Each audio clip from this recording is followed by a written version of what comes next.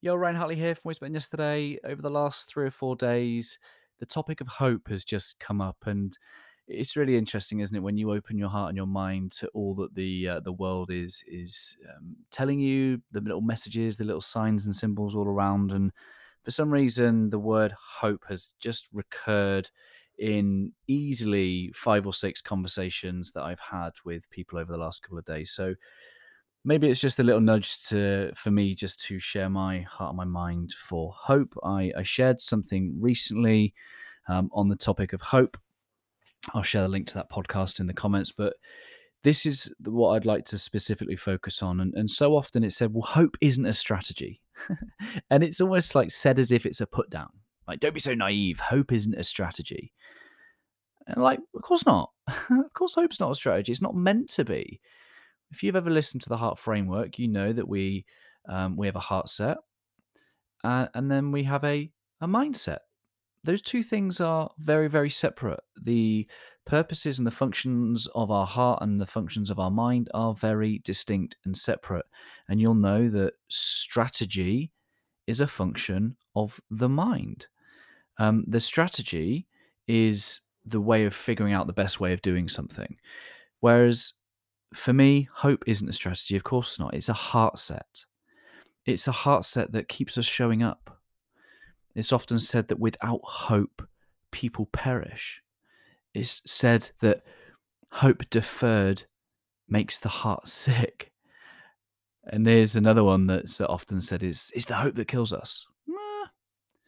Maybe it's the lack of hope that kills us, because looking at Viktor Frankl's memoirs of his time in Auschwitz, he would talk about the stories of the people who were, physically ill, suffering, but there was a will and a determination for them to keep showing up and to survive. Why?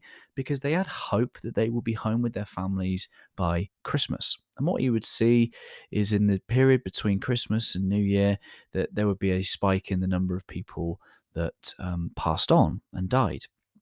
And yes, we could sit here and say, oh, well, it's probably the winter conditions. But what he put it down to, it was that quite literally, it was the hope deferred made them sick. And actually, if they were already sick physically, it was maybe their hope that was keeping them alive. And in absence of that hope, they have succumbed to their physical illnesses and subsequently passed. So, my friends, of course, hope isn't a strategy. It is deeper than that. It is stronger than that. It is what keeps us showing up. It is what helps us create those better tomorrows. It is what helps us create the future. Because in absence of it, we don't show up. Let me give you a different context. If we imagine a car, a vehicle, well, the strategy is the sat nav. It simply shows the route or the approach that we are going to take. Great, isn't it? Well, the sat nav's not going to drive us there. The sat nav is just going to map out the approach and the direction that we're going to take. Good, useful, helpful. But hope's the fuel. Hope is the fuel. And without hope, we're not even pulling off the driveway.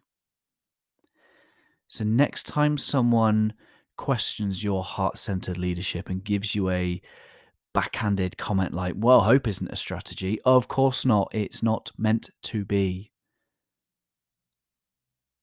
But the hope is what keeps us showing up with a desire to create better moments and better futures. And without it, we simply do not show up and give our best and bring all of ourselves, and then we'll never know what was even possible. So heart-centered leaders, keep bringing hope to your spirit, keep bringing hope to your team. The world needs it.